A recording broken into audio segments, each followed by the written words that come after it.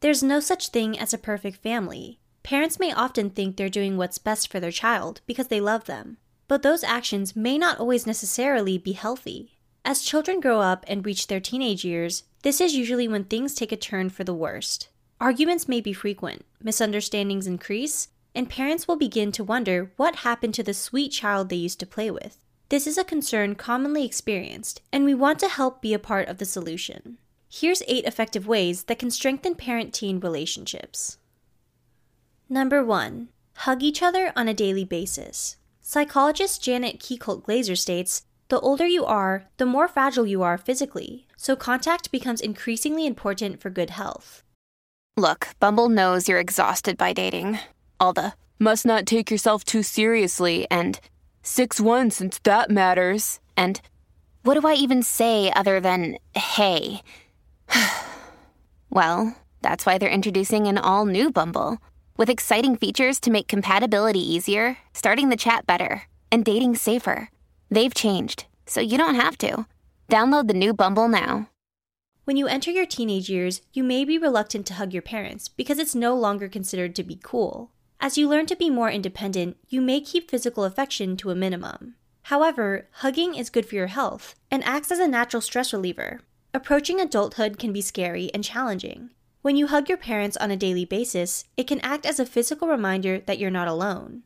Physical and emotional support are equally important when you work on fortifying relationships in general. Number 2. Turn off technology devices during interactions. It can be hard to walk away from technology when we are constantly connected by it. You don't have to live in a cave to save your relationship with your parents, but it doesn't hurt to put your phone on silent so you don't feel obligated to respond to every email or text message when you're interacting with your parents. When you're in the car with your family, it's also good practice to turn off the music so it gives you an opportunity to talk. Although music can be a great way to bond by singing your favorite songs together, on bad days when communication is vital, it's good to stray from using technology as a means of escaping from one another. Number 3. Connect before transitions or large decision-making. Making transitions can be challenging, especially in your teenage years. This is the time when your child begins to figure out who they are and what kind of life they want to live. A lot of decision-making takes place. There are going to be many days when they are uncertain about what direction to take. Don't hesitate to reach out and let your child know you are there for them. Give them advice and any insights you think will be helpful to them, but don't tell them directly what to do. Have them figure out what they want to do, but be supportive and understanding. Number 4. Make time to spend quality one-on-one time with each other.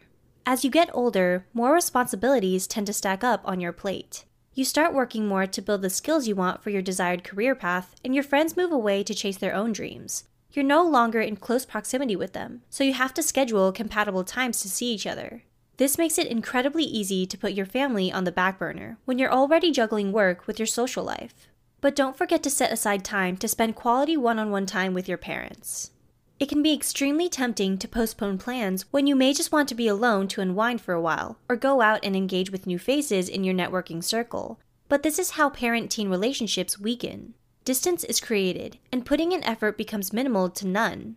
Sustaining a strong relationship with your parents can be difficult with increasing age, but ghosting them easily destroys it. It doesn't have to be a lot. You can spend 15 minutes each day to have meaningful conversations, or set aside an hour during the weekend and make dinner together. When you need mealtime inspiration, it's worth shopping Kroger, where you'll find over 30,000 mouth-watering choices that excite your inner foodie. And no matter what tasty choice you make, you'll enjoy our everyday low prices, plus extra ways to save, like digital coupons worth over $600 each week. You can also save up to $1 off per gallon at the pump with fuel points. More savings and more inspiring flavors make shopping Kroger worth it every time. Kroger, fresh for everyone. Fuel restrictions apply. Number 5. Encourage emotions instead of shutting them out. Emotions are messy, but it's important to be mindful towards each other's feelings. Don't be quick to dismiss them, especially during arguments. Regulating your emotions can be difficult when you are strongly affected by a situation. But keep in mind that a strong relationship is built upon the ways in which we communicate our emotions. If your child is hurting, don't be neglectful towards them. Even if the both of you have a hard time talking about the source of pain, emotions can be only put off for so long until they explode.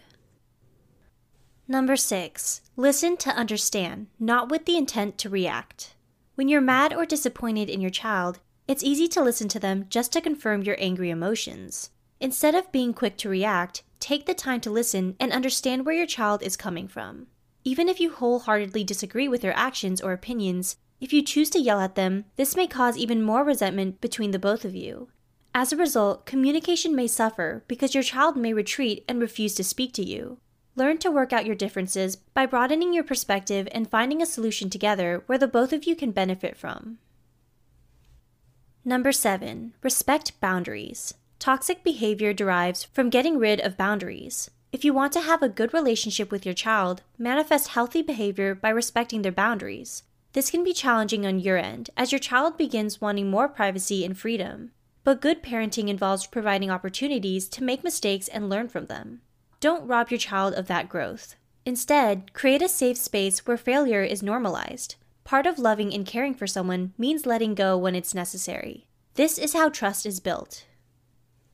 Number 8. Catch your child in the act of doing something right. Teenagers often struggle with their self-confidence. It's important to recognize that peer pressure can ruin your child's self-esteem because popular beliefs aren't always the healthiest or most nurturing. Don't add fuel to the hell they're trying to walk through. In other words, refrain from expressing harsh criticism and negativity. Instead, focus on the deeds your child is doing right and praise them for those actions. Not only will it show that you have been paying attention to them, but this will also help boost their self-esteem. Is your relationship with your parents disintegrating? What do you wish to see differently? But more importantly, what do you want to do about it? Share your thoughts in the comments below. Don't forget to subscribe, and if you'd like, support our Patreon. Thanks for watching!